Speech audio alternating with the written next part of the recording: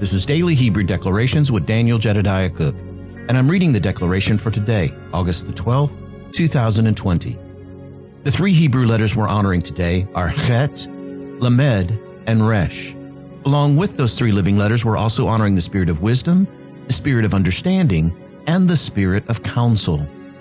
The declaration today reads this: Life bringer of new beginnings into my life, learning and teaching with a heart that's understanding true knowledge. The head of Olam, the head of time, the original intent, the most powerful tool revealed, a guarded gate which the seven spirits can enter and teach. Now, it's funny because the last couple of days I've been speaking a lot about what I believe that I've been hearing from Yahweh over the last little bit, and it's been a lot different than I think I've ever noticed before, because I've begun to sense probably about a month ago now this place of Yahweh crying.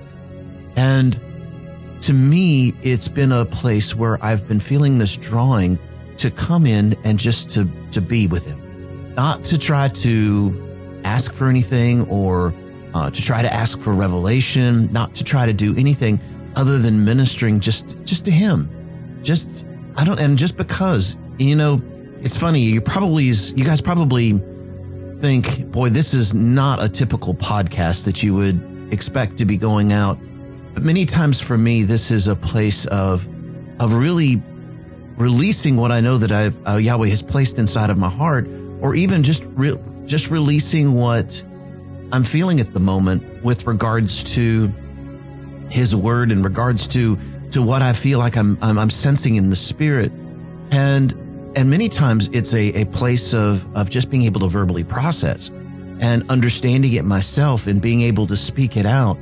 And so it's probably funny because it can sometimes seem a little hoppy or choppy or whatever you want to call it, okay? But the truth is that there's something that's going on in the spirit here, and I've not been able to identify it specifically. And you want to know the truth? I don't want to have to. Not yet. When it comes time, I know that Yahweh's crying, and I know that I want to minister to him, but I don't have to know what it is.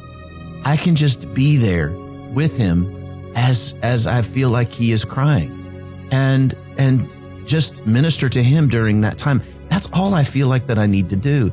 Now, there has been revelation that's come as I've spent this time together, but I've not been asking for it. It's been just because of being there with him. The depth of his love is revealed in greater ways than I could ever imagine. And you see, in the place of just ministering to him, it really begins to lead us into this place of being the life bringer of new beginnings into my life. And I don't know how to articulate sometimes the depth of what it is that's going on right at the moment. I am reminded of Exodus, where, as Yahweh was leading the people of Israel out of Egypt, and they had just gone through the Red Sea, Moshe had said that he had heard Yahweh crying. And of course, there's another story behind that. I don't want to get into that right now, but there is precedence for this, because, Yahweh's heart is for his people. It's funny. We've battled this thing on a religious sense for quite some time now, and particularly because of predestination versus free will, and we look at certain scriptures that say that Yahweh has predestined us to be sons. Well, believe it or not, I believe in that scripture, but not the way that you think. At least not the way that it's been argued from the past. You see, I believe that Yahweh has predestined every single person on the face of the earth to be a son. He's given us all things that we need that pertain unto life and godliness. But the truth is that we have a choice. We used to try to say that it had to be one or the other. Why can't it be both? Why can't it be that Yahweh is saying, I've predestined you, I've given you, I want all of you to be my sons, but I'm going to leave the choice up to you as to whether or not you want to join with that. And to me, it begins to bring about a whole nother place of responsibility that we have.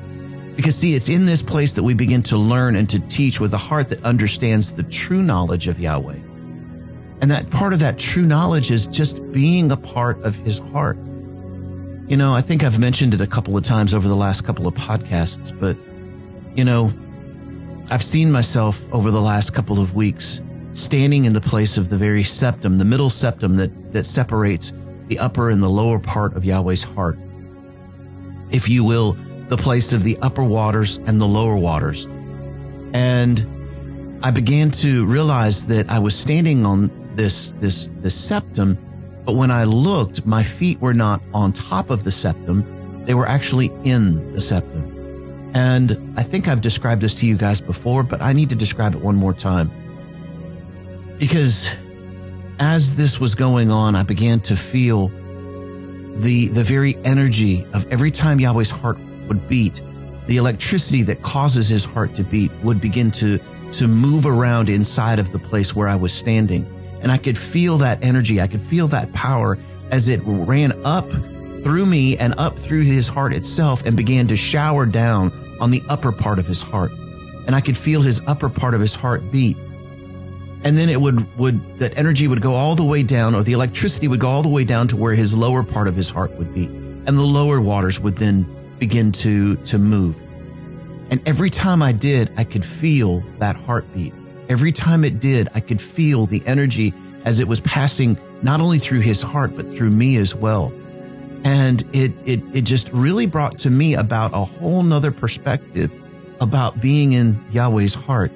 You see, Lamed not only talks about being a place of learning and teaching, Lamed also talks about the place of the heart. Lamed is the first letter in the Hebrew word for heart, which is Leb.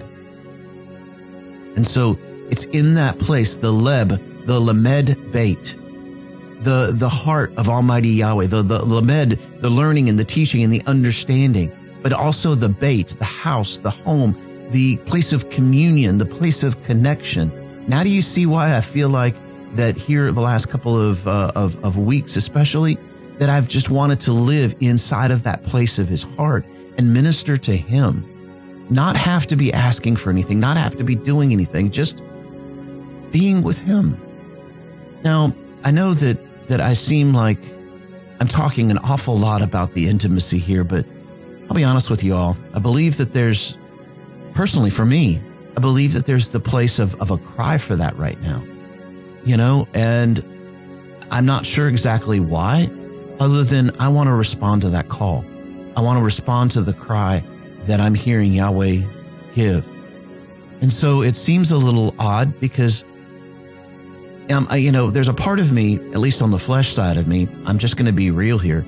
There's on the flesh side of me that says, but I'm a man. I shouldn't, well, why should I be thinking about the intimacy on that kind of a level? Well, first off, understand what I mean by that place of intimacy. It's the connection that I have with Almighty Yahweh. It's the depth of knowing that I'm in him and he's in me. It's the place of just understanding that I'm one with him. And I want to do what I see the Father do. And right now, I see him crying. And so if I'm going to do what I see the Father do, then I'm going to cry with him and I'm going to be there with him as he's crying. You know, that's been the whole point of all of this from the beginning. Didn't Yeshua come to the earth and say, I only do what I see the Father do? Those are the things that I want to do. You know, y'all remember a few weeks ago, I started talking about the place of really the futility of words and how words sometimes just don't have the ability to be able to articulate exactly what it is that we're seeing and what we're feeling and what's going on inside of our hearts with our connection with Yahweh. And at the same time, Yahweh began to speak to me about his power. But I'm not out looking for the power to be able to go lay hands on the sick and see them recover, or to raise people from the dead, although those are all things. Actually, Paul talks about them as being elementary things. You know, so it's not about that.